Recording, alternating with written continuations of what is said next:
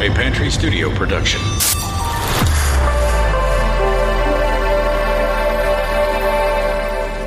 The following may contain strong language and deals with adult themes.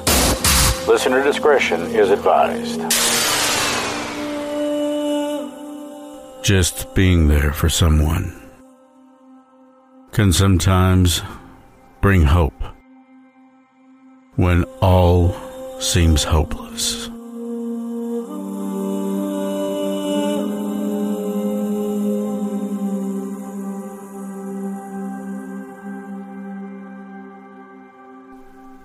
It seems like these mountains go on forever.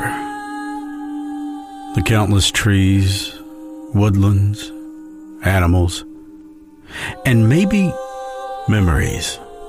Those are tough to kill, and they stay with us. The things that always catch us off guard. And I'm not just talking about the folk tales and the legends, the things that these mountains are known for. I'm talking about something more personal. You know, some of these memories that we have of the people that we love are dreams. And sometimes nightmares. I mean, think about it. How often do you wake up after having a dream of someone that you've lost and wish that it was just that, only a dream, to realize that those sleeping dreams are living nightmares? From murders and the missing to strange lights in the night sky and creatures unknown, the Mountain Mysteries has covered the bizarre, the unexplained, and the unimaginable. This door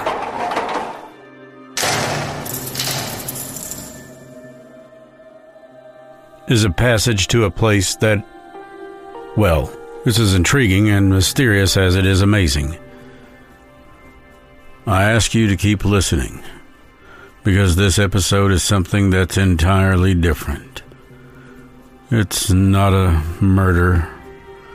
It's not about the missing. It's about the unique soul of one human being who was my very best friend in this world. A man I loved. A man I called brother. This is dedicated to the enduring memory of Trevor Huff. I will be the last to fall. I won't shed a tear for them to see.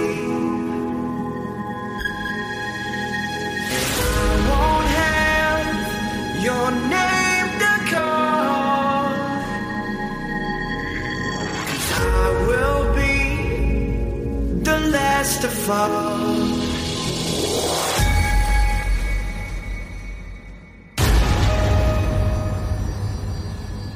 Over 24% of the 1.9 billion square acres in America alone, the mountains that so many people call home, also play host to some of the most staggering mysteries in the world. The missing. And she said, I knew I wasn't there anymore. The murdered. All my emotions just went blank, just blank. And I still live with that today. I think about that so much the days he was in that water. Strange creatures. Whatever it was that was standing up. I'm out here looking through the window now and I don't see anything. I don't want to go outside. It was nope, we need to get out of town. Unexplained lights and sightings. It does not look like an airplane. Okay. They come together and then they separate and they just keep doing this all the time. These stories may be strange. They may be sad. They may be odd. But they are mysterious. These are the Mountain Mysteries. And now your host, Chris Sloan.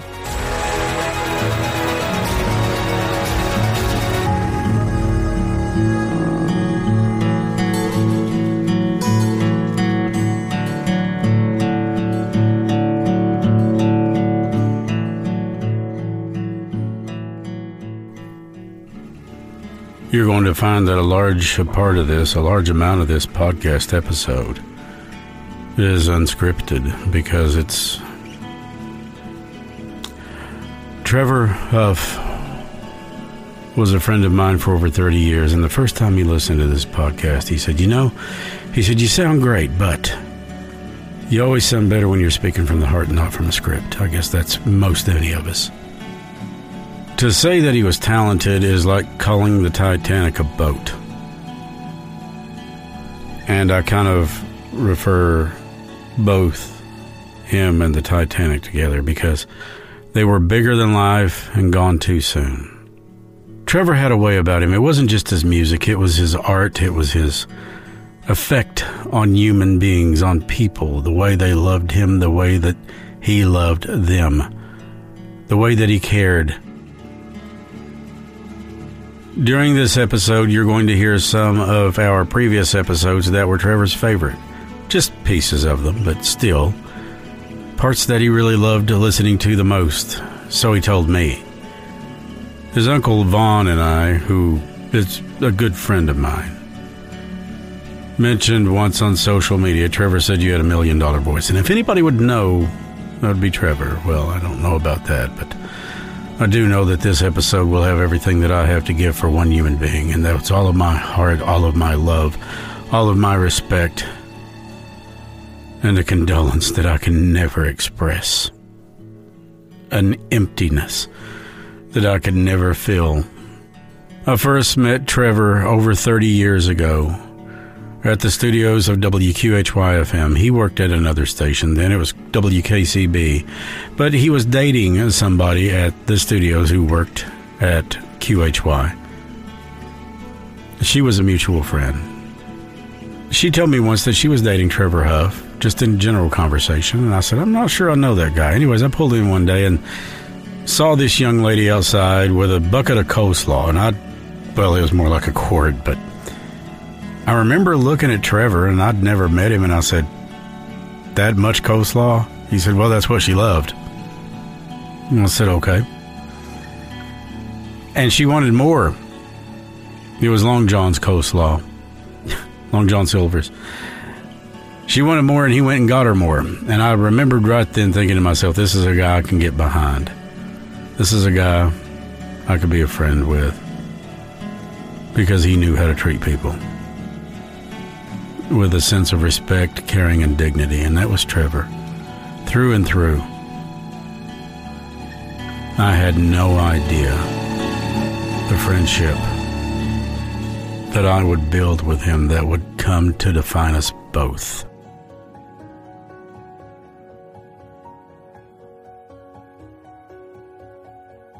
You know, as things so often do, they go differently than we plan or than we hope sometimes, and sometimes they're exactly what we hope for. The things with him and that young lady did not work out, and I remember getting a call from him. And I didn't know him very well at the time, but he asked if we could talk, and I said, sure, what's up? And he just kind of unloaded. And I had been through a bad relationship at that time, and I unloaded back. We talked. And I found something odd about him. I thought to myself, here's somebody that I can talk to who's not judgmental and who's always there. And at the end of that conversation, I remember, before he got off the phone, he said, I can't thank you enough for taking your time and talking with me. Well, I felt the same way. And he said, I want to make you a promise. And I said, okay. He said that no matter what, come hell nor high water, I'll be there for you. And like Tracy Lawrence said, time marches on. And it does. Things change. But that promise he always kept. He never changed that promise. He never took away from that promise. If anything, he added to that promise. And over the course of the next 30 plus years, he was always there for me. There were 2 days that changed my life significantly. One was January 21st, 2019. The other February 24th, 2019. Those dates are etched in my mind like words in stone. You see, January 21st, 2019, my mom died. Trevor was there. February 24th, 2019, I walked in and found my dad gone. Again. Trevor was there. But I'm getting a little ahead of myself. After Mom had died, Trevor didn't know her very well, but he knew her well enough to know that she was loving, caring, sweet, tender. Everything a mom should have been and then more. But he knew it destroyed me. So that night I proceeded to go to Trevor's home and get totally wasted. He took my keys from me, let me get wasted, and then in no uncertain terms when I tried to leave, he made sure that wasn't going to happen. No, not tonight. He said, you can sleep it off here, you'll be fine in the morning. I said, I got things to do. He said, things that can wait. He said, now look, we've got one or two choices here. He said, you can either go in there into that spare bedroom and you can sleep it off, and in the morning I'll make us pancakes. Frozen, but pancakes. Or I can knock you out and put you in that bed, and in the morning I'll make you pancakes. Frozen pancakes, but pancakes. Well, being that Trevor was 6 foot something and could tear down a house with his bare hands if he wanted, I chose option number 1. I went in there and slipped it off and woke up the next morning and had pancakes. Frozen pancakes, but pancakes. And if I'm not mistaken, he even made sausage with them. But that's what friends do. That's what brothers do. That's what family does. Wasn't long after that he played the guitar at my mom's memorial while I read a poem called The Dash. Well, it seems like nearly everybody in the chapel lost it. And I had to fight not to, I'll be honest with you. My daughter was inconsolable. Well, I nearly was, but somehow Trevor gave me his strength to hold it together. It was sometime after that he called me up out of the blue one morning, and he said, hey, what's your dad's number? Confused and somewhat dazed, I gave it to him, not really sure of what he had in mind or his intentions, although I knew were good. And he called Dad, who was in deep grief and mourning. And he said something to my dad that resonates with me over 3 years later, at the time of this recording. He said, you know, Gary, some people spend their whole entire lives looking for the kind of love that you and she had. The storybook love, that fairy tale love, the kind of love that never dies. And you found it. He said, I can't help but be envious of you. Not of your pain. He said, I hurt for you for your pain, but I don't hurt for you for having found the love of your life and living that life with that love. And in some moment of grief and measure of sorrow and pain, he helped my father heal. Dad wasn't here much longer after that. And when Trevor found out, he cried with me. He came over one day on that big whiskey, orange, and vivid black Harley, parked it in my driveway, got off the bike and didn't say a word to me. He just walked over to me and wrapped those arms around me. And I'll never forget what he said. He said, brother, I'm so sorry, but you need to know that I love you. And I told him I loved him too, and we were inseparable. Each year, I guess it started around 2015 or 16, we went to Georgia. Little places called Two Wills of Suches. It's in the North Georgia mountains. And the year before all of this happened, I didn't have the money to go. I'm like everybody else, you got to pay bills and things like that. And one day I got this PayPal notification. He'd been trying to talk me into going. I kept saying, man, I can't. I just don't have it right now. Maybe next year, maybe, whenever. One day I get this PayPal notification, and there was a certain amount of money in there that, well, to be honest with you, it would have surprised anyone. And all it said on the bottom was, Trip, you're going, love you. Your brother. What do you say to that? Some years later, I got to pay that kindness back. And he didn't see it coming either, just like I didn't. We were that way. So it was on that trip that we were in a cabin at Two Wills of Suches. God, he was sick all the way down there. Stopped his Harley in Tennessee. Pulled into a rest stop. It was hot that day. Temperatures probably in the mid-80s or 90s. Humidity, like it does around this region, sweltering. And he said to me, I'll be all right. I just need a minute. And I looked at him and said, brother, we can turn these things around right now and go right back the same way we came. And his exact words to me were, hell no, we're going. And we went. And if you are friends of mine on Facebook, you'll see pictures of him laying there with a bottle of water that I got him. And he was like, thanks for the water. Because when he got off the bike, he said, I want a beer. I said, you don't need a beer. What you need is water. You're dehydrated. I said, alcohol is just going to make you worse. And he said, he said, I ain't got no water. So I walked across this little bridge with a little store over there, restaurant/store, at Two Wills, and I got him a water, got him a couple. Brought him a water. He said, man, I really appreciate it. I said, you don't have to thank me for nothing. We started walking back outside onto the porch where our cabin, our little two-person cabin had a porch.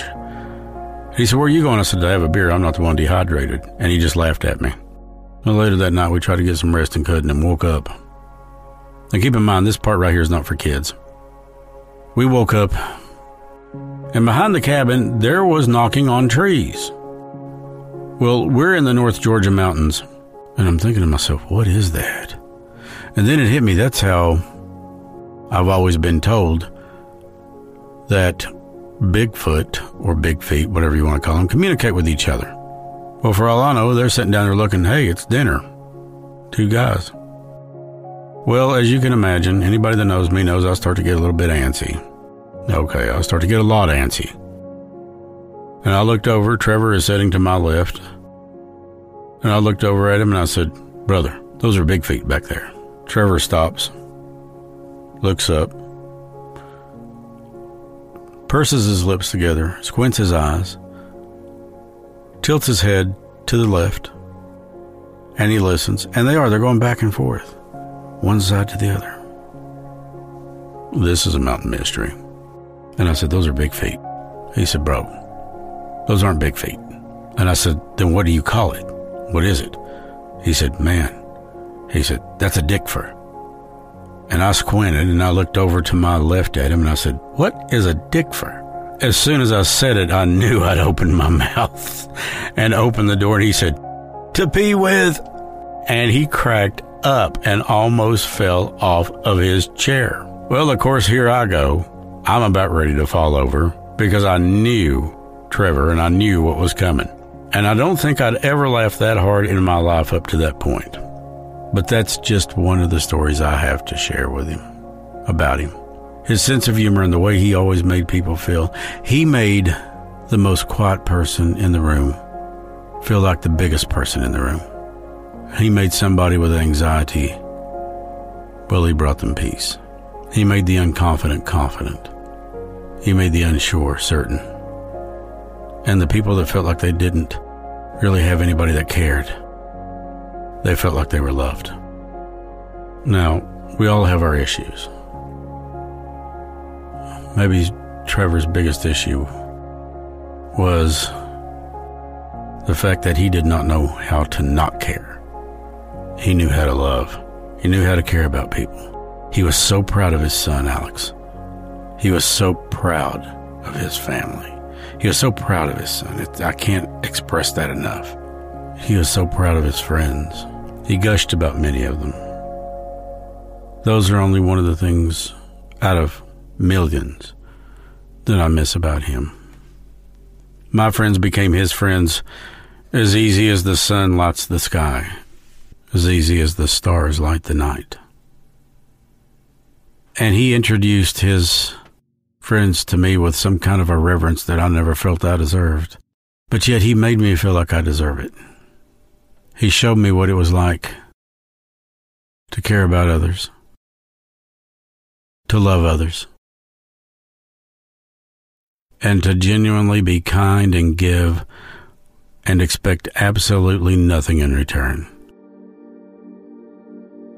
Throughout the course of the next little while, you're going to hear from people who knew him.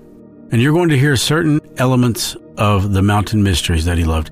I've got to say this about this podcast. I wish I'd said it earlier, because he was a fan of this podcast. He wasn't just a fan, he was a believer. And the reason he was a believer, because he got it. He knew it. He knew what the mission was. He knew what I was trying to do. He knew what we were trying to do.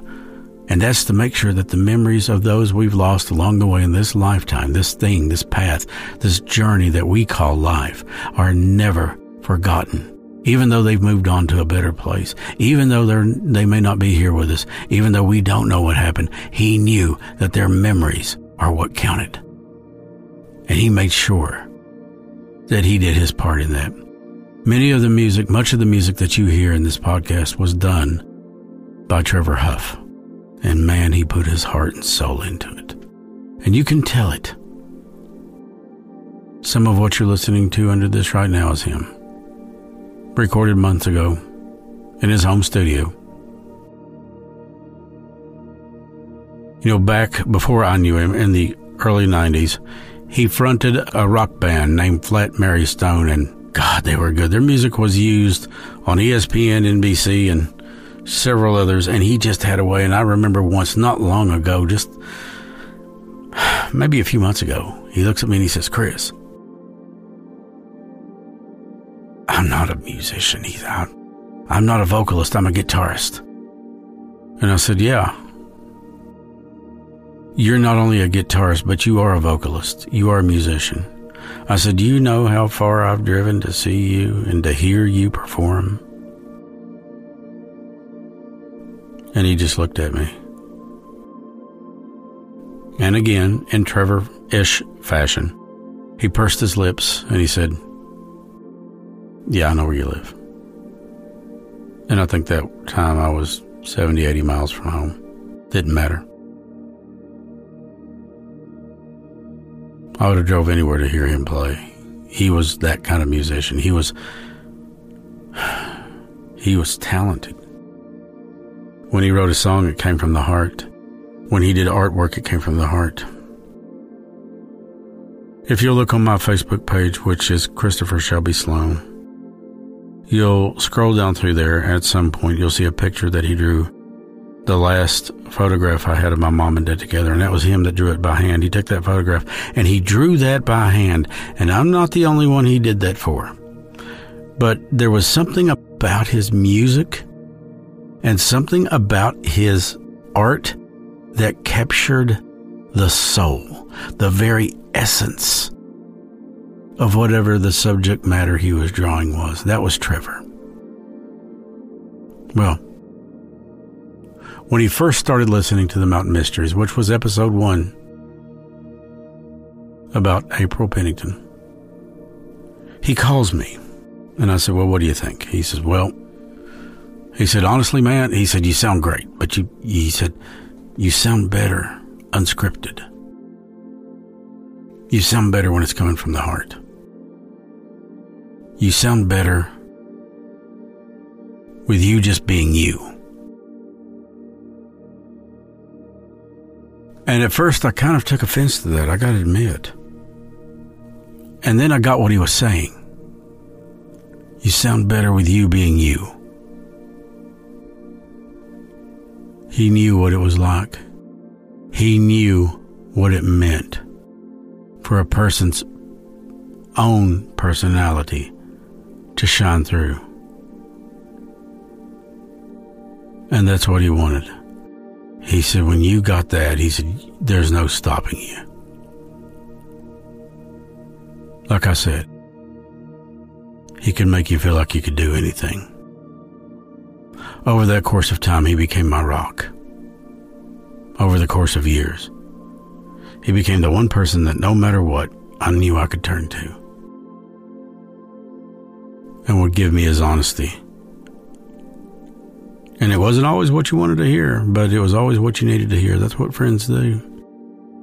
That's what brothers do, he would say. This was Trevor.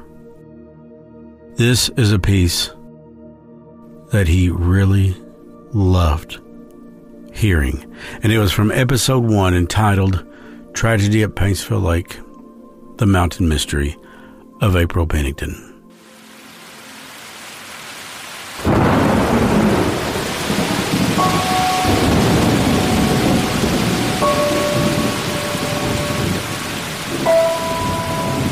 Prom night, 1991. It was May 18th. There was a light mist and rain falling that day as winter's dying breath clung desperately to the hope of stopping spring. It was a day that April looked forward to. A weekend with friends, prom, and memories that she would carry on with her throughout life. Her mother would never forget this day. It would be the last time she saw her daughter alive. April was all giddy and smiling and just being April.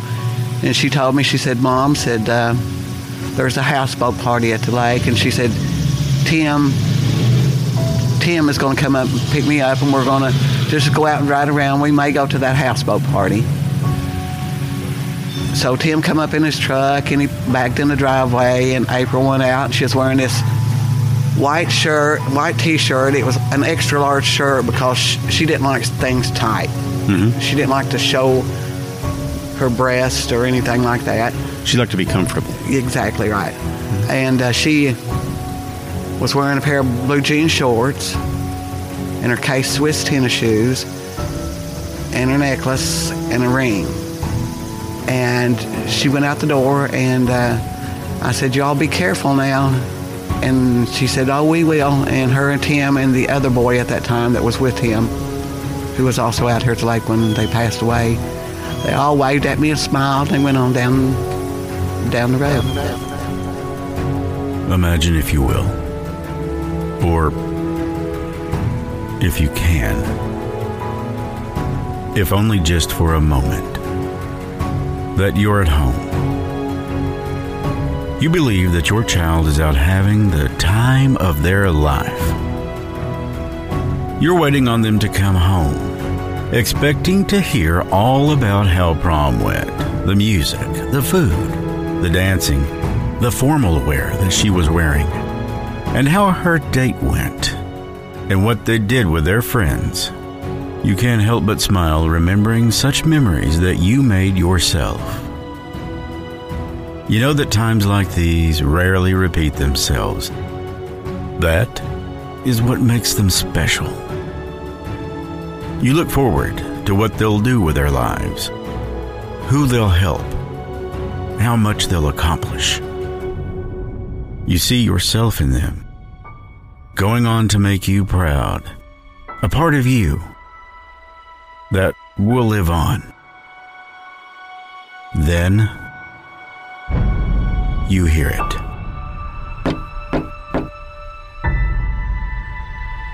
A knock on the door. I remember a knock on the door around 1:15 time frame, and I got up and I opened the door, and there was the sheriff, which is Gene Sire, which I did recognize him, but there was another guy with him that told me he was the coroner, J.R. Frisbee.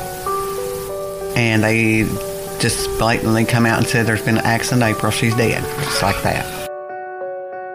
It may sound cold and callous, I'll be the first one to admit I've never had to deliver a death notification as a police officer. I've never been a police officer.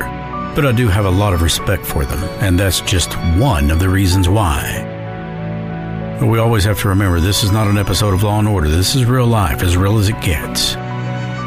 Sometimes ripping off the Band-Aid quicker makes more sense than trying to peel it off slow and easy, because the truth is, sometimes there is no easy. All my emotions just went blank, just blank.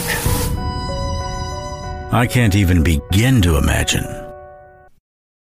For some reason, he loved that. He told me that the emotion in that was so raw and so pure that even though he didn't know April, he felt like he did. He felt like he knew Sharon.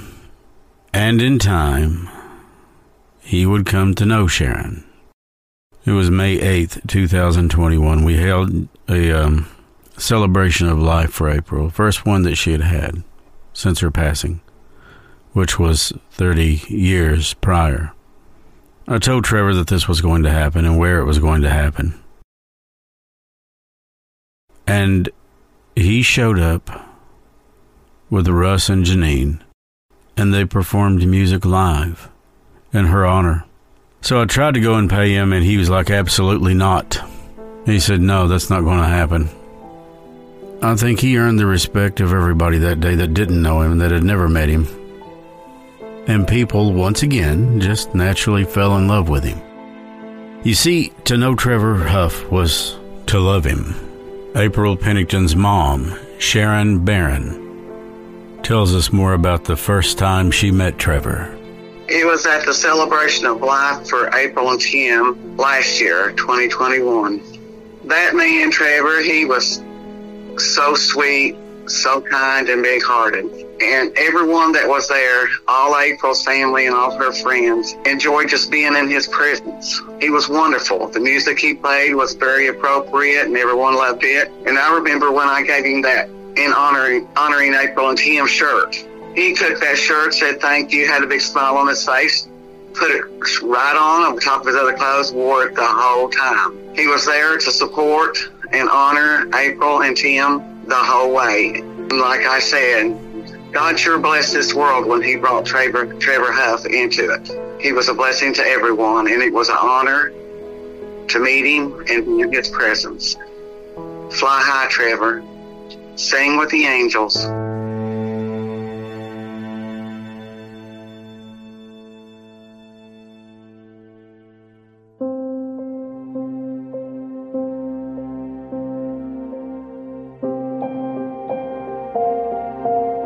You know, it wasn't just music. That was a big part of Trevor's life. It was his family. It was his friends. Music was a part, but so was artism. He could draw hand-sketched pictures like no one I'd ever seen. And the thing about the difference between the pictures and what he drew was he always managed to capture the soul. I think I mentioned that earlier. But in his music, in his lyrics, when he wrote music, it was from the heart, it was from the soul. He once told me an old country music adage, all you need's 3 chords and the truth. And he told me that that was an old country music adage, but it's true. But when he found this next person, she was not only a collaborator, but a true friend. And she tells us about meeting Trevor for the first time. Her name is Janine Freeman. She's an exceptional person, and Trevor was an exceptional guy, so the couple, well, they were exceptional. So Trevor had auditioned for a production of The Sound of Music that was to be centered around the Knott County, Perry County area. It was a production that the Appalachian Arts Alliance had pulled together. I was serving as the music director for that show, and he came in and sang an audition cut of Music of the Night from Phantom of the Opera. And as you can imagine, he impressed us all, and he was cast as the captain, Captain Von Trapp. But that happened right before the shutdown across the globe for the pandemic, and that production just shut down. It never happened. Well, we had, within the first couple of weeks that we were pulling together elements of the show, we had a read through. All of us who were in the cast and crew had connected into a group on Facebook to make communication easier, and we friended one another just so that through messaging we could get information out to each other very rapidly. Well, when the production shut down, gosh, I would say it was probably, a month, maybe no more than 2 months. He sent me this random message saying he was regretful that we weren't going to do the show because he was looking forward to being able to work with a vocal coach, a voice teacher like I am in the region.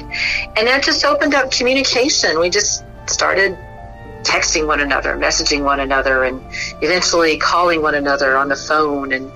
And we were just friends for like a year, just talking at random times.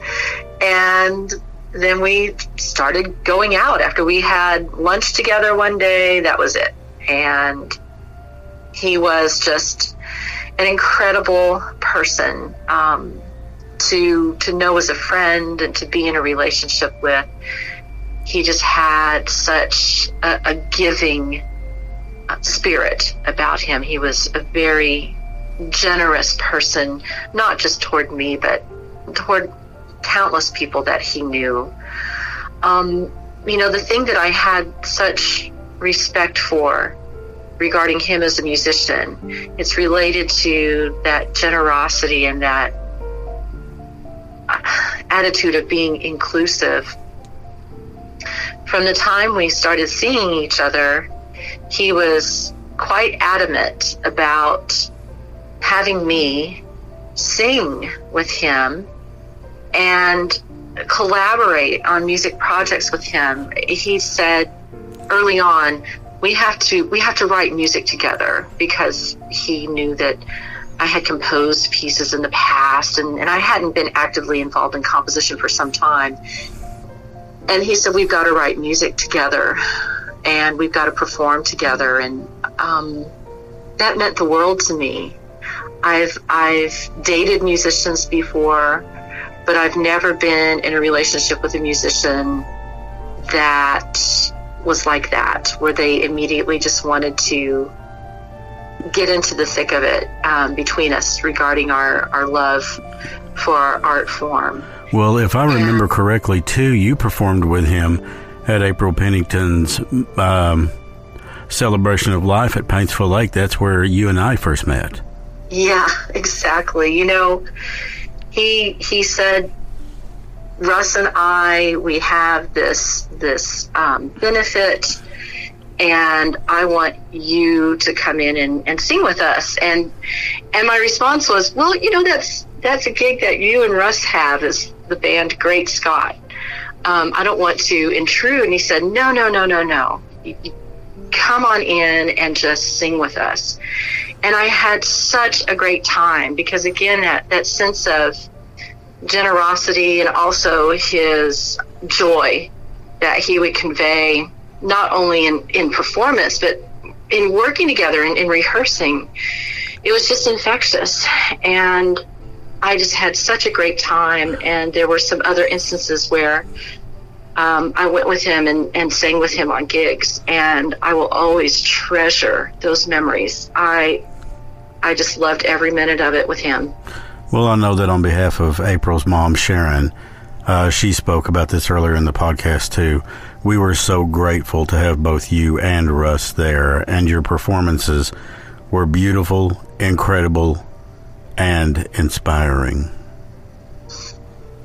Well, I think that's just because of Trevor's spirit.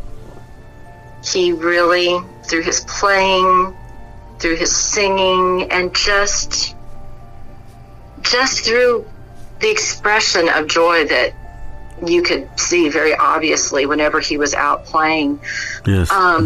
It was something that was just infectious to us all. Now, coming soon, there's going to be a benefit or rather, some kind of foundation, I understand, to help young, aspiring musicians? Well, Trevor had said more than once that he didn't talk about it a whole lot, and many people probably did not realize that he did this. He always liked to help other musicians, no matter what their age, but, particularly he spent time repairing instruments and giving them to young musicians who perhaps didn't have an instrument or who couldn't afford to go out and buy one. He would take guitars that people would give to him, or sometimes he would buy guitars from wherever they may be and fix them. And he was a great guitar tech. And he would give those instruments out. And just recently, he had, made a statement to me that, one of his dreams was being able to help somebody, a young musician who didn't have the money to be able to do it for themselves, and just help them with their art, whatever it may be, through giving them an instrument or helping them with studio time or whatever, helping them with their songwriting. And the family, knowing this, has started a fund, and it's called the Trevor Huff Music Outreach Project. When we planned his service, the family asked that instead of people, sending flowers per se, that they perhaps just donate the amount they would spend on flowers into that fund. And the family will come together soon to hammer out, the details of the mission and what they'll do in Trevor's memory, just to keep that giving spirit of his alive in all of us. If I could ask you one question, that question would be this. If you could take one thing away from knowing Trevor Huff, what would that be? It's hard to narrow it down to one thing. But I will say, because so many of us experienced this,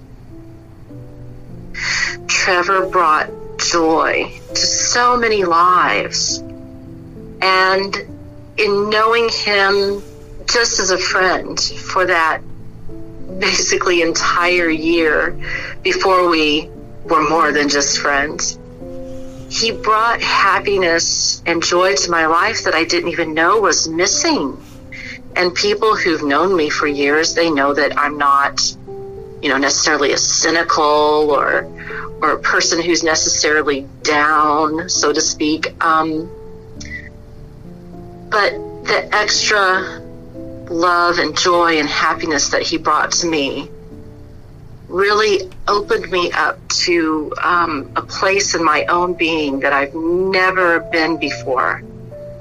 And I made a post about it on Facebook because we would joke about it, and he knew this, because when I noticed that it came back, I pointed it out to him right away. From all the smiling and the laughter that we had together, there was a dimple on one side of my face that had been there when I was younger.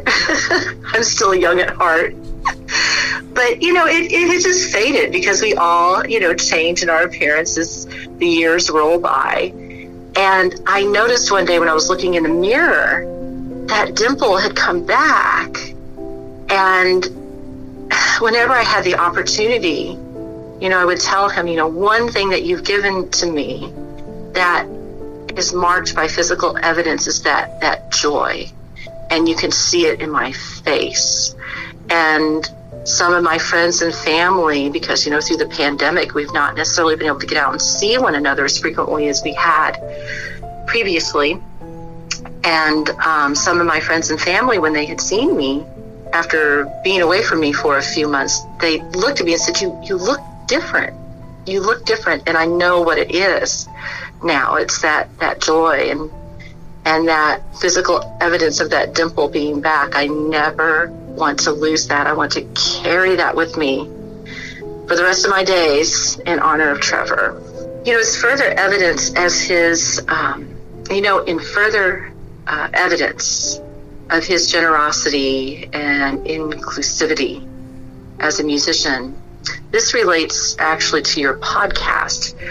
He told me when I was over at his house one evening about writing music that you used as incidental music for your show. And he took me into the studio and he was playing some of that music, which of course was very cool. I just have great respect and admiration for musicians that are of, his level of musicianship. So he plays some of these clips for me, and then he said, we got to write something together. I mean, right then and there. He had this keyboard that had belonged to one of his best friends named Dustin. And Trevor came up with these ideas of it being in a minor key and of a chord progression. And I sat down at the keyboard and I was, playing some ideas, saying, well, something like this. And he's like, yeah. And we collaborated in that way. And when we got, I guess you could say like a clip or a riff, he then recorded it and then he added more to it and sent that to me. And that is something that will remain so special. To have possession of a recording of something that we did together. And I just will never meet somebody quite like him, ever.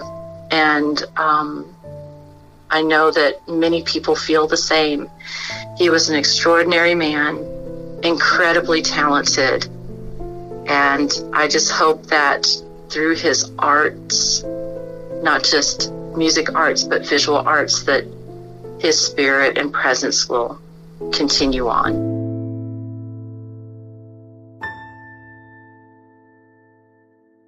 I can't help but to think to myself that if I were to look up the definition of a friend in Webster's dictionary, his picture would appear right beside of it. Who else would do that? What does it mean to be a friend to somebody? Especially somebody that you've only met a few times. Well, we had a mutual friend that could tell you a little bit more about that. Her name is Tracy Ferguson. Trevor was always there, not just for me, but it seemed like for so many people, including Tracy. Tracy was kind enough to reach out and contact and said that she would like to be a part of his memorial service on this podcast, or this memorial podcast, whatever you want to call it. So we were honored and grateful to have her be a part of this. I met Trevor about 3 years ago for the first time. And he just walks up and he hugs you like he's known you all of his life. And anytime I needed something, all I had to do was just message him, and you're expecting a message back, but I always got a call back. And he knew a lot of stuff that no people knew. He would help me get over things or try to get over things. Oh, Lord. He had a big heart. He was a very caring and loving person, and he always made you feel like you were loved. He had a gift for that, didn't he? He had an awesome gift for that. You lost your, and I'm sorry to bring this up, you lost your fiance around, 2021 was it? 2020. I'm sorry, 2020. Was he there for you for that? Yes. Tell me. He knew that. I messaged him when I could talk. It took me a little bit before I could talk about it, and messaged him, and he was there. What advice did he give? Take it day by day. Take a deep breath. Think about all the fun times I had with him. Sounds very familiar. Just take a deep breath and try to, move on, at my own pace. Don't push nothing. Just, I don't know, like go with the flow, I guess he was trying to say. And that helped a lot because there wasn't very many people I could talk to about it. Now, you have 2 daughters, Brooke and Morgan, I think? Yep. And we'll be speaking with Brooke shortly. Tell me, what did Brooke think of him? Oh, my God. I think if he was a few years younger, she'd have went after him. Yeah. But it wasn't just his looks. He was a good-looking guy. He was a great-looking guy. But he had the personality of a saint. I mean, people just gravitated to him.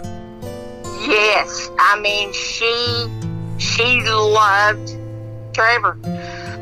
I don't think there was anybody in her friends list that could top Trevor. No, I sincerely doubt it.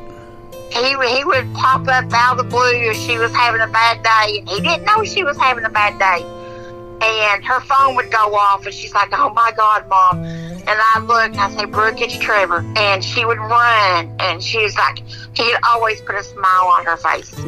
Trevor talked to me about her a time or two, and he really looked at her like a surrogate daughter, like someone he wanted to be there for. He never felt that. I don't think he ever felt that he needed to be there for anybody, but he wanted to be. Oh yeah, yep. I mean, she flat out, she loved him to death. And the hardest part of it was when I got the message that day. And I just sat there and just looked at my phone, and I'm like, okay, I read this wrong. Or yeah, I know what you mean, yeah. He typed this wrong. And Brooke said, "Mom, what is it?" And I couldn't even tell her. I just held my phone up. And she said, "No, Mom." And she hit the floor. And what do you say to her when someone like Trevor's gone? I mean, she loved him. I think we all had that reaction. Yeah, I couldn't even talk. I was just like, oh, he typed this wrong. Or he's played a joke on me. He's trying to get a laugh out of me. And I'm just like, this ain't no thing to laugh about. No. And I was just like... when I got the message, I'm sorry, Tracy, I didn't mean to interrupt, but when I got the message, I thought this is the sickest, damnedest, cruelest joke. And it was no joke. Yeah, I know, I did too. I just sat there, I mean, with my mouth open, I was like, oh my God, this is not true. And I couldn't tell Brooke, didn't have it in me to tell her, couldn't talk. I asked Janine, who was a musical collaborator, and someone Trevor was dating at the time, someone he was very close with. And of course, I mean, Trevor was close with practically everybody that knew him, but they had a very special relationship. And I asked her the same question I'm going to ask you. If you could take one thing out of knowing Trevor Huff and hold on to that forever, what would that be? His love, his compassion, caring. Those are all good answers. More than one, but good answers. I know. Yeah, it's okay. It's okay. I can't narrow it down to one because... That's the same thing that Janine said, that she could not narrow it down to one thing. And you know what?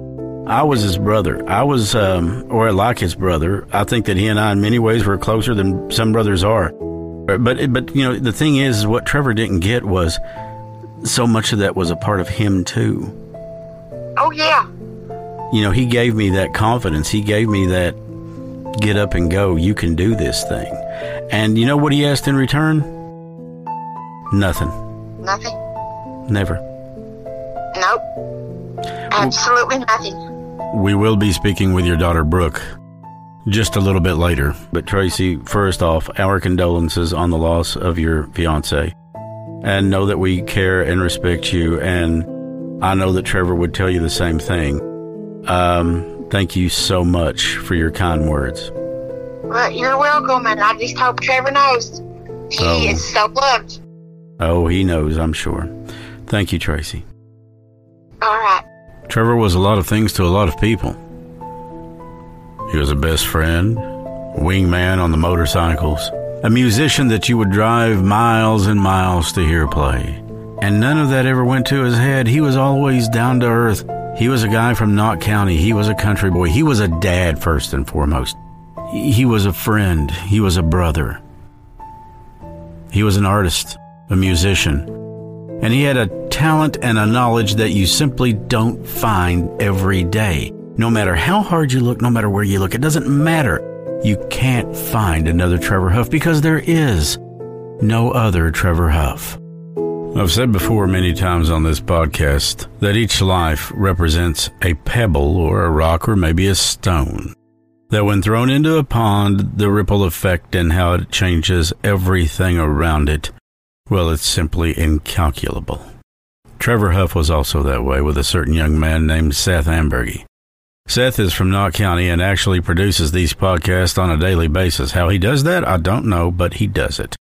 They're all over YouTube, and they're all over, well, several podcasts where podcasts are found, including Spotify. I recently got the chance to talk with him and found out who inspired him to do such things. Yeah, man, when I met Trevor, man, it's when I was like 6 or 7 years old at the Gingerbread Festival, which you would see him out every year, man. I mean, he had a big inspiration for the music around this area, especially Knott County, man. He was one of the main guys here in Knott County for local music. I mean, he supported it more than anybody, to be honest with you. He did a lot for music here in Knott County. But, yeah, when I was 6 or 7 years old, I can't really remember exactly what age I was. It was at the Gingerbread, and he was in front of the stage, and I talked to him and said, man, I love hearing you and Randy talk, because I'm not a big fan of sports. And listen to him and Randy every morning, hoping that they say no school in Knott County. I told him, you guys are my heroes, especially when you say no school in Knott County. So tell me, you have a daily podcast that you release on YouTube and multiple channels, including Spotify and so many others. Did Trevor inspire you for that? I think you told me once that he was an inspiration for that.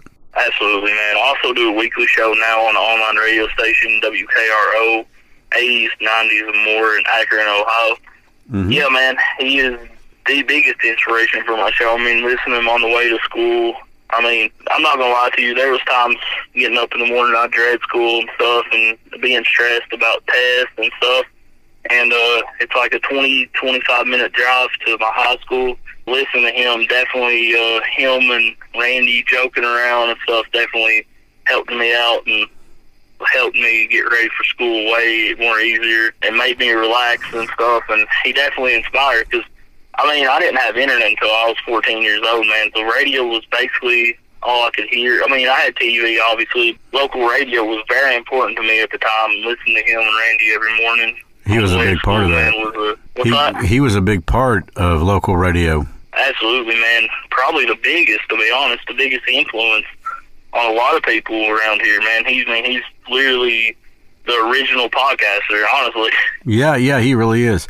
If you had to sum up your memories of Trevor in one word, what would they be? Hilarious. He did have a great sense of humor, didn't he? Yes, sir, man. Listening to him and Randy joke around on the radio, man, it made not just mine, but everybody in Knott County's day way better, man. It did. It did. I heard him several times, and I was a fan as well. So, Seth, where can people check out your podcast and your radio show? Well, you can hear my show on YouTube, Seth's Daily Podcast on YouTube. We have a Patreon, too, which is where I post exclusive stuff on. It's $1 a month. But, and my new radio show is on WKRO, Akron's 80s, 90s, and more. And you can download the Get Me Radio app and listen to that every Sunday morning at 8 a.m. See that ripple in the pond I'm talking about? How one life can affect so many others? Well, the number of lives that Trevor Huff affected, like I said, were incalculable. The list goes on, and it seems to be endless. Now we're going to hear from Brooke Casey, another mutual friend of Trevor and I. And this is just another example of one of the countless number of lives that Trevor Huff reached out and touched and made better. The first time I met Trev was about 3 years ago. And the first words I said to him was, "You have the greatest hair for a man." And he just took his hands through his hair and said, "I know." And then come over and gave me a big bear hug. And there was just something about him. Once you got that hug from Trevor, it was like a click. And I was like, we're going to be best friends. And you wound up being really good friends, didn't you? We did. We Snapchatted all the time. It's like he knew days that I had bad days. I would get a Snapchat from him, just something goofy, and it would make me laugh. And then days that I just needed somebody to talk to, I'd send him a Snapchat, and he'd send one back, or he'd call me. Your mom had actually cited examples when you were having a bad day and he didn't know it, and he would Snapchat you out of the blue. Yep, it would just be like days that I just sat and would cry, and my phone would go off, and I'd look down and it would say, Trevor. And it's just, sometimes he would send a good picture of him, and then sometimes it would be a goofy picture, and then I'd send a goofy picture back, and we were always silly back and forth. We had serious moments, but then 99.9% of the time we were goofy. Tell me about one of those serious moments. One of them was when I was going through my divorce, and I texted him and I was like, Trev, I don't think I can make it through this. And he said, Brooke, he said, you are a pretty girl and you're going to get through this. He said, it's not your loss, it is his loss. And he said, you've got all your family, your friends, and everybody here to support you. And he said, and you know, I'm always a phone call away. And he meant every word of it. Yeah. You know, that Wednesday, I got the message from a guy named Scott, who we're going to hear from shortly. What were your first thoughts? Mom hollered, and I was through the house, and Mom said, Brooke, come here. And I thought, what is it? And I come in, and she just held the phone up and showed me the message, and I just fell to my knees. I said, why? I said, it can't be Trev. And Mom said, it is. And my first thoughts was, who am I going to message when I'm having a bad day? Or who's going to Snapchat me or send me a message when they don't even know I'm having a bad day and they can change it? And it was a hard one to take. It was very hard. I think Trevor had that with a lot of people. They could be having the worst possible day, and out of the blue, out of nowhere, it would get better just because he said, hey, or just because he, sent a text message, or he gave you a phone call. And a lot of times he wouldn't even, a lot of times he would just give you a phone call, or in my case, sometimes he would just show up. Yeah, usually if I would send him a message, 99.9% of the time my phone would ring and it was him. And he would always answer the phone as, hey, what's going on? Or, hey, what are you doing? And yeah, with me, it was, hey, what's up, brother? So that was Trev. So as you look back on your memories, pick out one that stands out to you that you love the most. The one that I loved most was one night we were texting back and forth, and he FaceTimed me, and I answered the phone, and I said, hello? And he said, what are you doing? And I said, nothing, just sitting here. And he said, look at this. And he had his guitars in his living room, and he was showing them to me, and he was like, look at this guitar. And he would tell me stories about it. And then at that time I had my old cat, and I picked her up, and he said, oh my gosh. And I said, what is it? And he said, we have matching cats. Yeah. And he picked up Inside Cat. Mm-hmm. That was his name. And he said, look. And we had matching cats. He was always there when you needed him. For people that don't know, Trevor had 2 cats. He had one named Inside Cat and one named Outside Cat. Now, Inside Cat was a demonic spawn from hell, but it was lovable. And Outside Cat was just completely lovable. But I said, why do you keep him like that? He said, I don't think Outside Cat can make it. Or he said, I don't think Inside Cat can make it outside. So I was, okay, whatever. But if you had to sum up Trevor in one word, or if you had one thought, and it don't have to be a word, but if you had one thought, what would it be? It would be, he was incredible. He was an incredible person. Very, very talented individual. And very caring.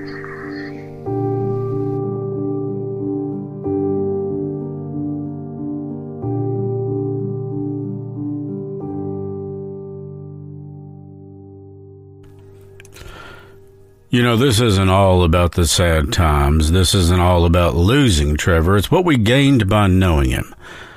If there was ever a celebration of life in a podcast, well, maybe the Mountain Mysteries is the first to do it. Maybe not. I don't know, and who cares? But what I do know and what I do care about is that I love Trevor. And that his life meant so much to so many. You know, one of the many people that Trevor knew in his life, and one of the many lives that he affected throughout his entire life, which were too many to count. But one of these people are named Scott. Now, Scott is a personal friend of mine as well as he was Trevor's. Scott, thanks for taking the time to talk with us. Anytime. Tell me how you came to know Trevor. Well, knew Trevor through the radio station and, see him at different events, for the radio station, and got to really know him when we started riding bikes. We took several bike rides together and got pretty close during that. And your wife, who I just love her to death, Lynn, what did she think of him? Well, she's sitting right here. I'll let her tell you. I sure do appreciate that. Okay. Hello? Hi, Lynn. Hi, Chris. How are you? About as well as I suppose any of us can be expected. I was just talking to Scott about our loss of a brother, a friend. Yeah. I hate that. Yeah. Tell me what Trevor meant to you. Oh, Trevor was an awesome friend. How did you first meet him? I've known him for, a long time, but really, I guess like Scott, and probably a few others that through motorcycle riding, basically. He turned into a Harley guy through and through like the rest of us were. Yeah, he did. And I remember a certain trip right after my parents had died that I came down there and surprised there was this birthday party, and you were a part of it. Scott was, Donnie Bruce and Velvet, and I had no idea this was coming. Well, that was no surprise. You not knowing. Yeah, and I got down there. I think Trevor was the one that told us. Yeah, that was Trevor. And when he told us, so we decided that day we would just do what we needed to do for you. And that's what family does. I remember him coming over and hugging me and saying, I'm sorry, I'm trying not to get tough. But, him saying that's what family does. Well, that's what family does. And, I don't know if I ever did get to thank you or Scott for that, but thank you guys so much. Oh, you're welcome, and you did. And tell me, Scott was the one who told me about Trevor's passing. How did it affect you? Which sounds like a crazy question, but... Well, no, it's not. No, I was devastated. This is hard to believe. It still is. Yeah, it is. That's not something I was not expecting to hear that news at all. Neither did I. So we do this, and we're doing this episode, which is going to air very shortly. And we do it in memory and in honor of him. If you could pick out a memory where Trevor's concerned, maybe one of your favorites, what would that be? Well, Well, I can tell you one of the funniest ones was we was on a bike ride. I don't exactly remember where, but he was in front of us. And all of a sudden I see these two big, huge feet just pop out on the outside of those foot pegs. And I'm telling you, that was sled runners. And I had to get a picture of it. And I still have that picture. That was just hilarious. And I really thought when he seen it, I was going to be in trouble for it. But he laughed, and I told him, I said, you know, it's a good thing the gas pedal ain't down up by your feet, because we'd be stopping every 30 minutes for you to get fuel. And he laughed, and he said, you know what? He said, I was going to get you back for this. He says, but it's true. He said, I got some sled runners. He really does. And I remember seeing those pictures. And, yeah, I think they're on your Facebook, aren't they? They are? Yeah, and if I'm not mistaken, I actually hijacked one, copied it, and put it on mine, because I remember being in front of him. A lot of times he would put me in front of him, and I would look back there, and all I would see was a front tire and 2 feet. Yeah, that was really funny. It was. Yeah, I think he wore like size 14s or something. I don't know what it was. God, I didn't know it was that. I didn't know that, but yeah, that was definitely that's definitely one that I won't forget. Me neither. And I want to thank you and Scott both for taking the time to talk with us this evening. Oh, you're very welcome. Now, it was sometime around, 2016, 17, maybe a little earlier or later. There were several of us, including Trevor, myself, Donnie Bruce, Velvet, Scott, Lynn, and Vaughn, and a few others that were on our way to Two Wills of Such in Georgia's. Earlier in the podcast, you heard me mention that. It's a motorcycle campground in the North Georgia mountains. Well, we run across this trailer court. Scott? Well, Trevor was using his GPS to get us down there. And we end up in this trailer court, probably 200-300 trailers in it. And we go all through it. We go down different aisles of it. I thought Trevor was looking for somebody else that was going on the bike ride with us. I didn't know what we was doing in there. But we go all through this trailer court and then back out on the road. And when we stopped the first time, I asked Trevor, I said, Trev, I said, was we looking for somebody in the trailer court to go with us? He said, no. He said, my GPS took me down in there. He said, and I figured while we was down in it, we might as well just tour all of it. And the Dukes of Hazzard Courthouse. Yes, we went to a little small town somewhere in Georgia that had a roundabout. Had a statue in the center of it, and I think it was the Daytona 500 we done around that thing on bikes. I was getting dizzy. We went around it so many times, but we was all following the trail, and then all of a sudden he just popped out of it and went down a little 2-lane road, and we headed on our way. And we made it eventually. And we made it. And the second time we went down there, we all took different routes. Me and Donnie Bruce and Velvet and Lynn went one way. Trevor, I don't know if Travis was with us or not, but we all took different routes getting down there. And we was almost to Suches, Georgia, to the campground. And we're on this 2-lane back road, and all of a sudden there's 2 bikes. It might have been him and Vaughn, but they was 2 bikes popped out of this little side road. And of course, you know, we was hammering pretty good because it's getting late up in the evening. And when the bikes popped out on the road, we went by them. I told Lynn, I said, that was Trevor. She said, are you sure? I said, that was Trevor. And I started slowing down, looking in the mirror. I said, yep, that's Trevor. I said, they ain't nobody got a foot laid out on a peg that long but him. And sure enough, we slowed down and let him catch up with us, and it was Trevor and Vaughn, I think. Yep. That sounds like Trevor. It does. I wish I'd went on that trip. It might have been you. I can't remember. It could have been. Yeah, you was already there. You'd beat all of us down there.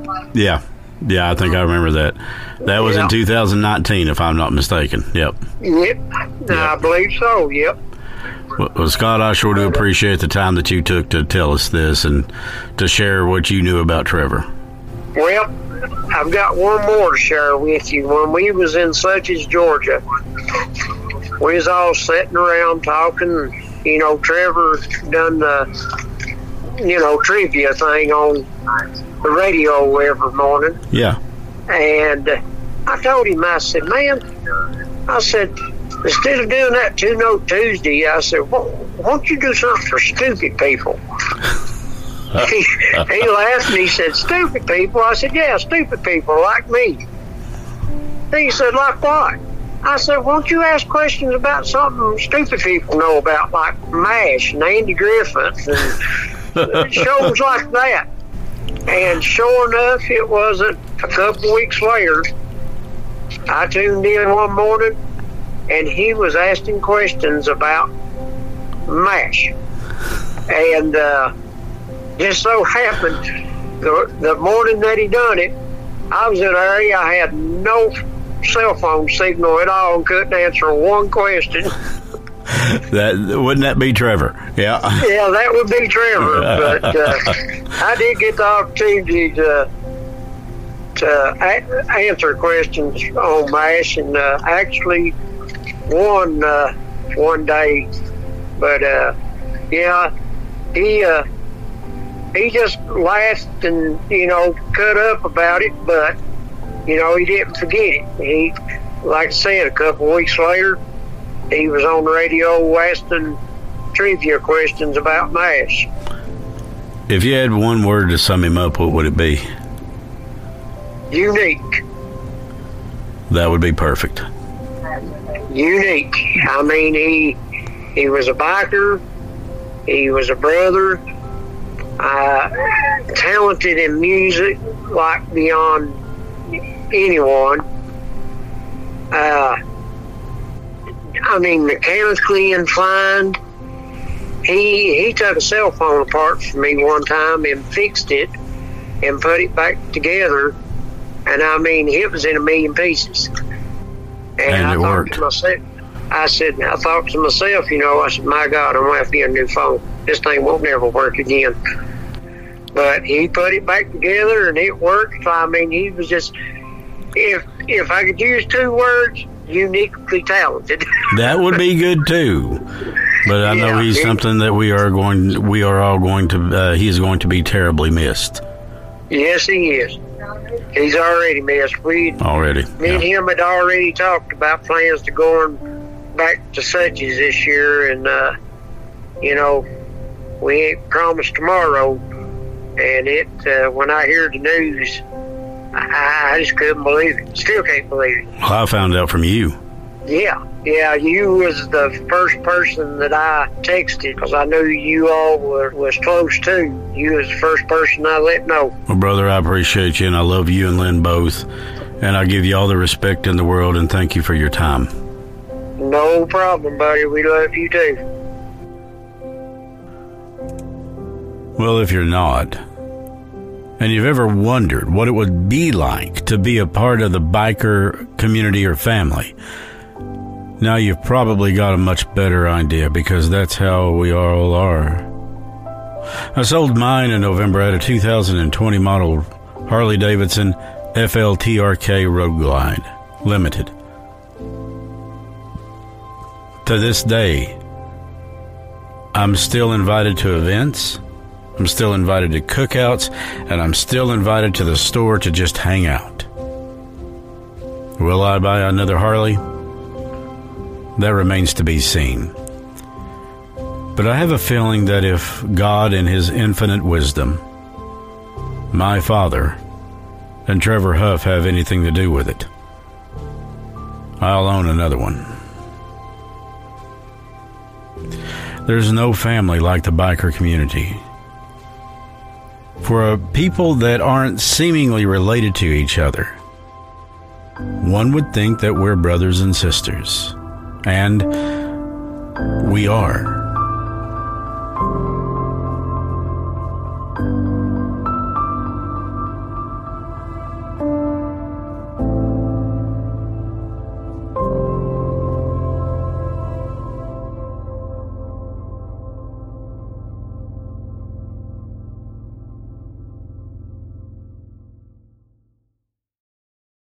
Through the course of that year, 2021, and we have a lot of plans, and maybe that's some of my biggest regrets is that they didn't happen.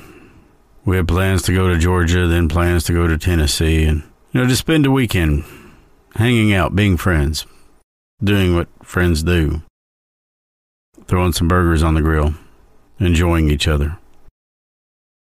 Well, how it happens, life. One thing leads to another. You don't always get to follow through with what you want. So let me tell you, if you've got a friend like that, make plans with them and follow through with them, because there's nothing more important. You can quit your job tomorrow or you can die tomorrow, and they'll have that damn job replaced inside of 30 days. If not sooner. But those memories are vital. Because in the end, when one of us is gone, they keep the other one going.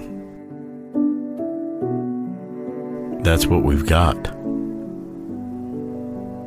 It was on a Wednesday, and if my math serves me correctly, it was on February 9th, only days before his birthday, which was the 15th. I'm sitting in the studio at WQHY. I'd only been back a month. And I got a text from a guy named Scott, who is a mutual friend. And he told me that Trevor had passed. What do you say to that? You don't expect it. And let me put an end to the bullshit, vicious rumor cycles out there.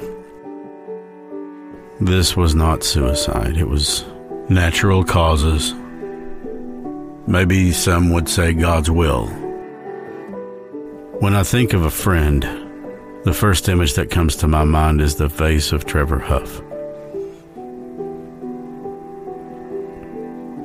He helped me be the best that I could be. When I had to go out and clear out my parents' home, well, every time I walked in that place, it was like a punch in the gut. But he was there with me to help me. And there's a picture on my Facebook page of us stopping at a restaurant and having lunch. Least I could do was buy the guy dinner. Lord knows he'd done it for me enough. And there he is, sitting with 2 fingers up. Peace. And that big grin on his face that people love so much.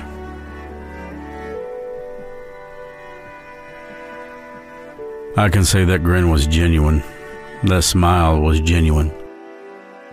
And in doing so, he made us smile. He made all of us smile. He was passionate about everything. He was passionate about his son, his friends, his family, and his music. This was recorded on a Christmas Eve. He sent it to me and asked me what I thought before it hit YouTube and Facebook and, well, everywhere else.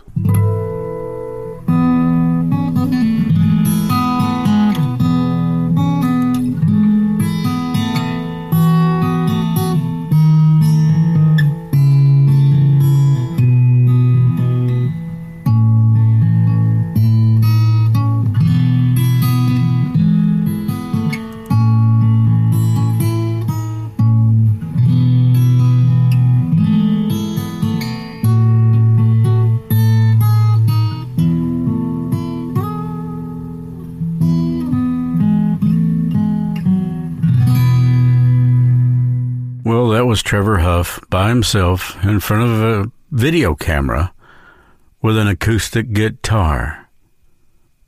Said the Christmas spirit just hit him all of a sudden. And that was a result that put hundreds of thousands in the spirit. a few days before he posted the Harley for sale. Funny story about that is this lady who works at our local Harley shop, it's Mineshaft Harley Davidson, contacted me. She called me. She and her husband and I are friends, and she was in tears. What happened? What happened? I didn't know what to say to that. The only thing I could say was he's gone. They were set to buy his bike a few days before, but he had a condition. Now, this was Trevor. You have to remember, he always had a reason and a purpose. You see, I had sold mine. I had a 2020, I think it was, Road Glide. Sold it because I wasn't riding it and wanted to get out from under the payment, and I did. They took it one day, sold it the next. Beautiful bike. Trev loved it. He never would ride that, though. I begged him to. He never would. He said, look, if I ride that thing, then I'm going to buy one. And I just got this one paid off. He had an Ultra Classic. He said, if I ride that Road Glide, I'm going to buy it. I know I will. Called it the Cadillac of Harleys. I begged him to ride that bike. And anybody that knows me knows I don't let anybody ride my two wheels. But him or my dad, I would have never have said a word. But anyways, when he found out that I sold it, he calls me, bro, what the fill in the blank is up? And I said, well, I wasn't riding it and got tired of a payment of $500 a month payment or whatever it was. He said, man, you without a bike is like a day without sunshine. He said, this can't be right. He said, it's just not cool. It's not right. So before he was going to sell his, she told me, this lady that called me, she told me that he had made an arrangement that he and I were going to come up in June of 2022, and we were going to buy 2 Harley Davidsons because we were both lovers of Harleys. And he said, but the deal is we get $1,000 off. And they're new. Of course, she said, I'll do everything I can for you. And she meant it. That's the kind of people they are up there. They're family to anyone that walks through their doors. They love Trevor. So his plan was in June that he and I were going to go get back in the saddles and take us a trip back to Georgia to look for Dickfors. That was Trevor. I want you to remember that name. Trevor Huff. I want you to remember Alex. And pray for the people that love him so much and miss him so dearly.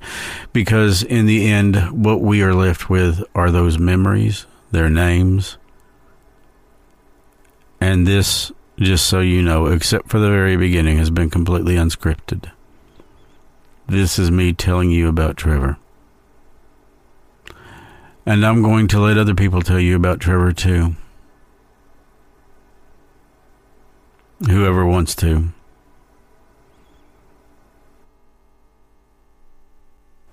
Maybe it's his son if he can. Maybe it's people that knew him, people that loved him, people that treasured him. But I often leave myself wondering why. He was 10 times the man I could ever want to be.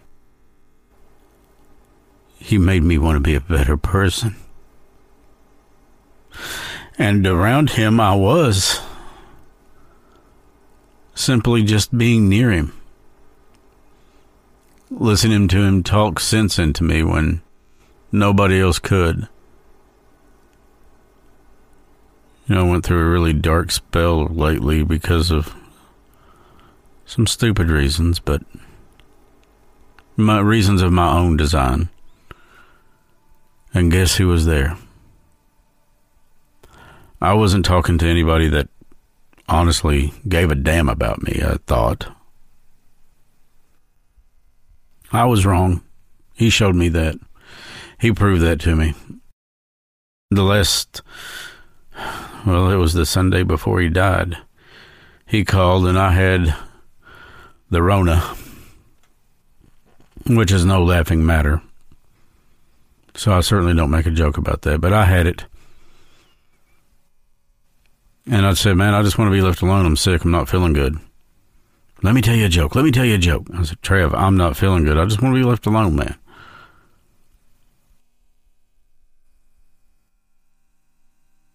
Don't ever have that kind of regret in your life. Now, we spoke a day or two after. It was just like the day before he died, or maybe 2 days before. And I apologized to him, and I said, look, I just wasn't feeling good, man. I'm sorry. And he said, bro, if you ever talk to me like that again, I'm going to come down there and I'm going to walk a mud puddle in your ass and then stomp it dry. He said, I love you. He said, and no matter what, he said, I don't care if you've got corona, if you've got pneumonia. He said, I don't care if you've got herpes. He said, I will bring groceries to your door, knock on it, and knock them off. And he said, I will take that door apart no matter what it takes. I will get to you. And he meant it. You know, I couldn't go to his service. And the reason was twofold. Number one, I still had some symptoms, and I did not want to spread this to anybody else. And number two, I couldn't bear to see. I couldn't bear to see him like that, laying there. How do you say goodbye to someone that always said, and I quote, hey, what's up? Or what's up, my brother? It wasn't brother, it was brother. How do you say that last goodbye? How is it that you look God in the face and say, why did you take him and not me? You know, Trevor was a very intelligent person and had many, many original, unique thoughts.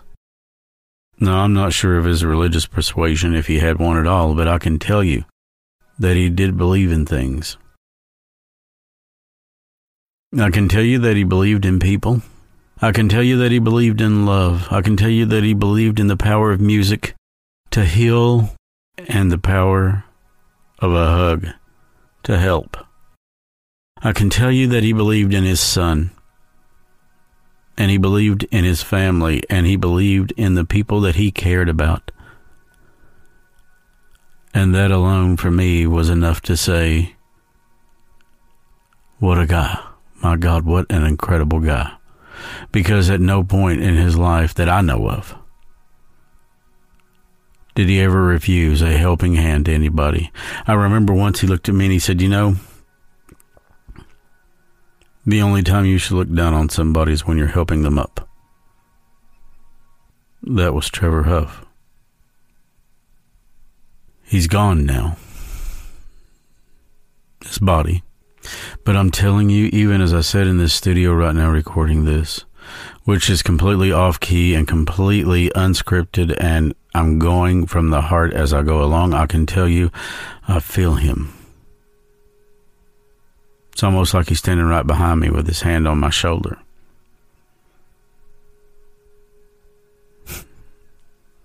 And I can almost hear him, come on, man, I'll make you some frozen pancakes and sausage.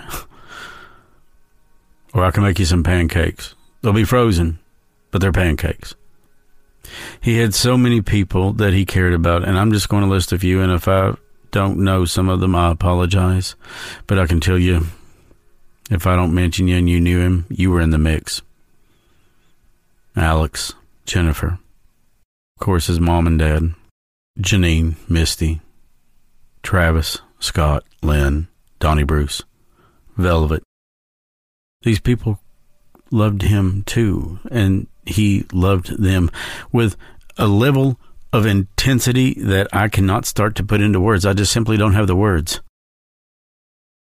One of his friends had contacted me, and she said, you know, I used to call him on the way home from Indiana. Or I used to call him on the way here or there, and he always said, make sure you'd message me, make sure you text me, make sure that you let me know that you made it home safe. And she said, and now, who do I do that to? And I told her, I said, you call me. All of his friends did say the same thing, that he gushed over you, Chris. When he would talk about that voice, he would say, God, this guy's got $1 million voice. If he wasn't in where he's at, then he would be a millionaire. I don't care about being a millionaire. The only thing I want is my brother back. But I can't have him, and I hope that in some way, Trev, this does you justice. Like you said, it's unscripted. It's straight from the heart. It's what you said needed to happen. And maybe you were right again, which wouldn't be the first time. But maybe you were right. Maybe these episodes, all of them, need to be unscripted. Maybe every episode I've ever done was in script. They were all scripted. Either by me or my son-in-law or my daughter. God, that was somebody else. He loved my daughter. They were two musical songbirds. You see, she sang at my mom's memorial service, a song that she wrote called This Appalachian Bird No Longer Sings for Me. I looked over at Trev, and he had tears in his eyes. And while I read the poem The Dash, he played that guitar. It was an acoustic. And man, he made that thing sound like nobody could. I look back on pictures of him from his days with FMS, or Flat Mary Stone. And God, he was vicious. I mean, women saw him and went crazy over him. But he never let that get to his head. To him, he was just country boy. And I remember him saying, he said, like I told you, I'm a guitarist. I'm not a musician. He said, I'm not a vocalist. And I said, Trev, you are a vocalist. You are a musician. I said, you are good with your hands. I watched him take motorcycles apart, put them back together, and they ran better than they did before he got done with them. I watched him build things. I told him once, I said, you're about the only guy I've ever met that could step right into a pile of dog crap and come out with 15 ounces of gold. And he laughed at me. And he said, man, it's all about attitude. And man, was his attitude exceptional. It was great. But like all of us, we have demons. We have things that we have to deal with. He was no different. If you're listening to this, Trevor, wherever you are, wherever you may be, I want you to know that I love you. You're my brother. You are my brother in this life. You will be my brother in the next life. You will be my brother for as long as there's a God. And I know that there is, because he gave me you. He gave us you. He gave us something that simply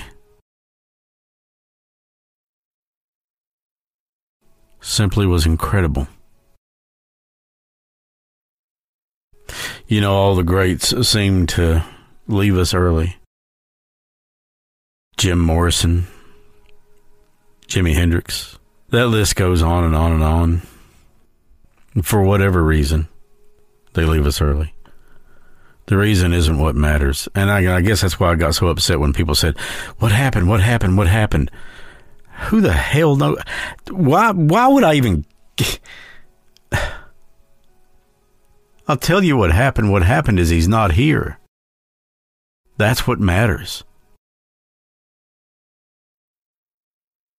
And there's a piece of me that feels I failed him somehow. That I wasn't there when he needed me.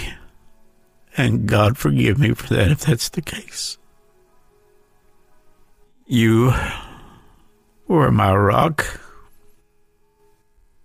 my wingman, my brother,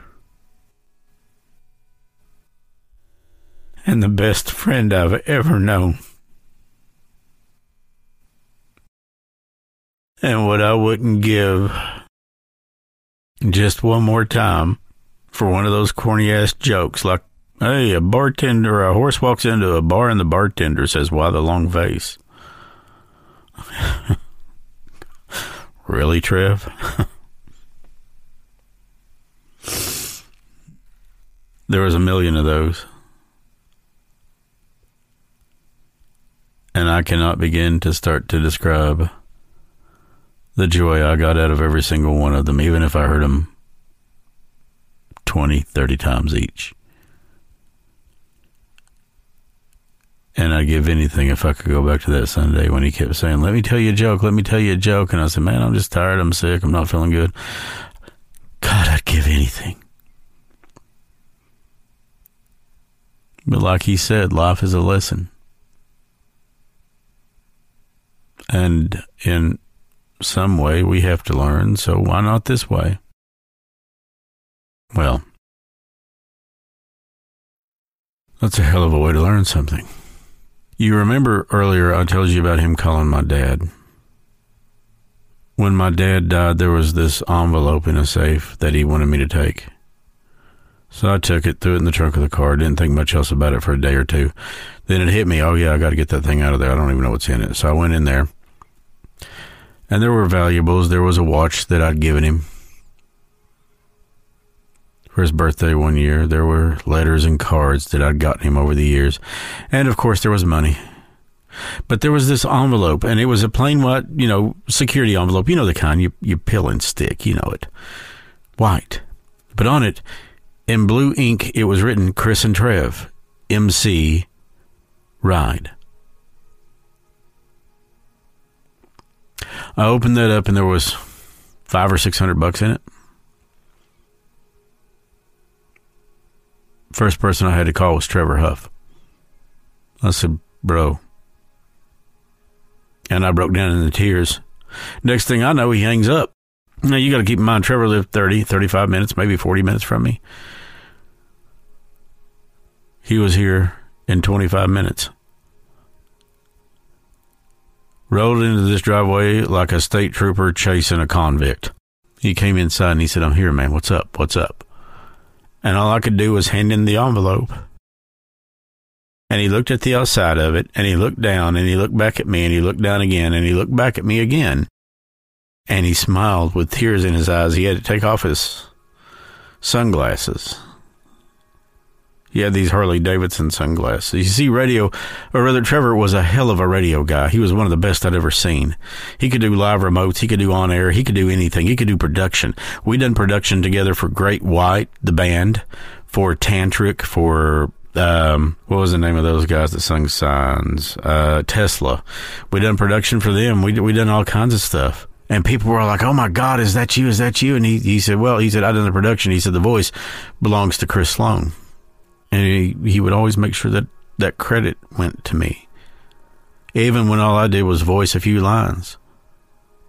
But anyways, he looks down at this envelope and he looks at me, and he does this 2 or 3 times, and he looks back, and he had to take off those sunglasses that he had won at a radio auction for doing the live remotes.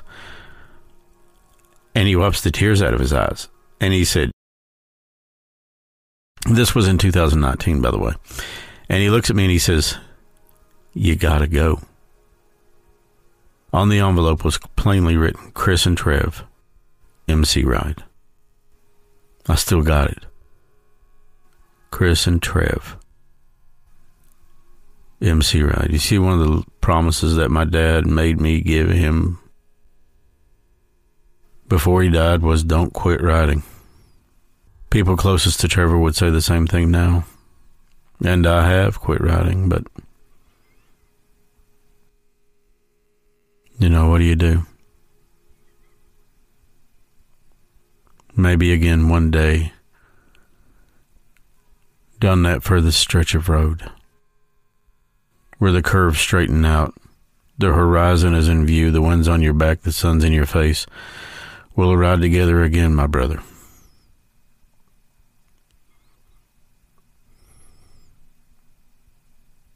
Maybe one day soon, maybe, I'll get that bike that you had made that deal for.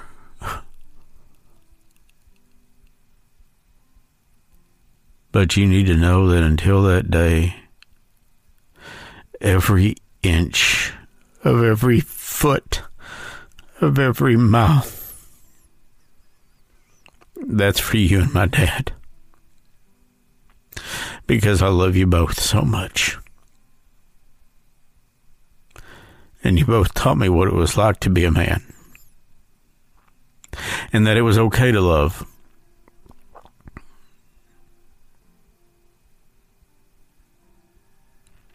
If I live long enough and things get a little better, then maybe, just maybe I will. And maybe there'll be one more trip to Suches for me. Maybe there'll be that one more ride that goes down Wolf Pen Gap Road with all the twists and the curves, the wind in the hair, the unexalterated feel of freedom. But you also need to know that will be the hardest ride I'll ever take. But for you, I'll do it.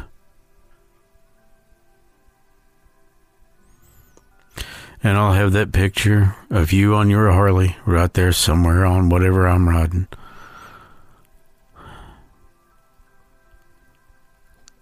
It's amazing how people bond. It's amazing the friendships we form. It's amazing the brotherhood or the sisterhoods that we have.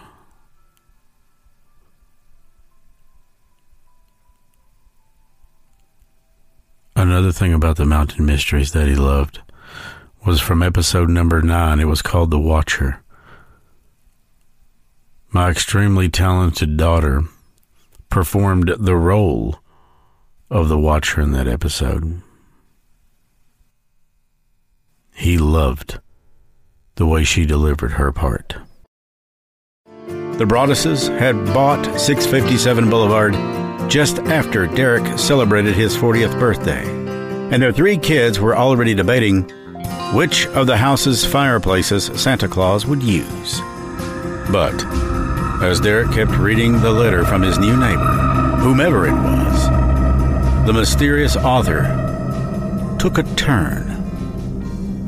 The writer of the letter asked, "How did you end up here? Did 657 Boulevard call you with its force within? 657 Boulevard has been the subject of my family for decades now, and as it approaches its 110th birthday, I have been put in charge of watching and waiting for its second coming. My grandfather watched the house in the 1920s, and my father watched in the 1960s. It is now my time. Do you know the history of the house? Do you know what lies within the walls of 657 Boulevard? Why are you here? I will find out."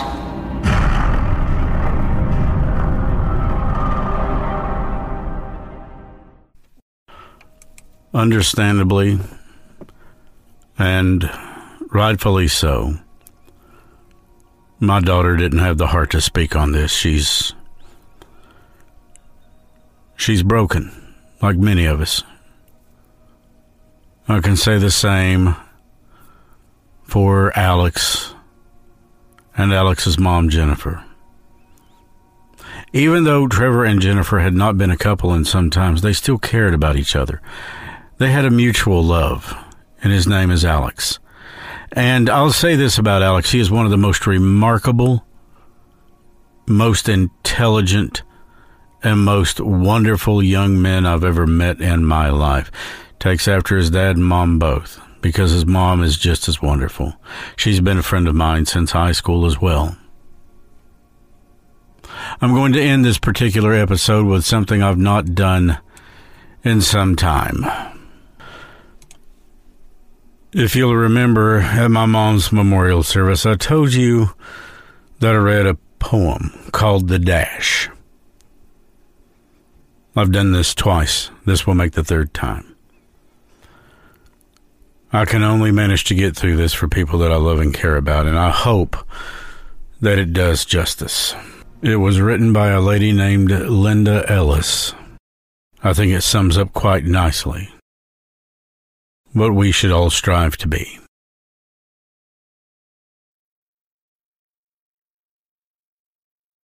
I read of a man who stood to speak at the funeral of a friend. He referred to the dates on the tombstone from the beginning to the end. He noted the first came the date of birth and spoke of the following date with tears. But I say to you, what matters most is that dash between the years. For that dash represents all the time that he spent alive on this earth, and now only those who truly loved him knows what that little line is worth. For you see, it matters not how much we own, the cars, the house, the cash. But what truly matters most of all is how we live and love, and how we spend that dash. So think about that long and hard. Are there things that you'd like to change? Because you never know how much time is left, and how much can be rearranged. If we could just slow down just long enough to consider what's true and real, and always try to understand the way other people feel, we'd be less quick to anger, and certainly show appreciation more, and love the people in our lives like we've never loved before. If we treat each other with respect, and more often wear a smile, remembering that special little dash only lasts a little while. So when your time comes and your eulogy's being read, with your life's actions to rehash, would you be proud of the things that people said and how you spent your dash? Trevor Huff, with all of my love, honor, and respect, you are my brother in this life and in the next. I'll always love you, brother. Thank you for everything.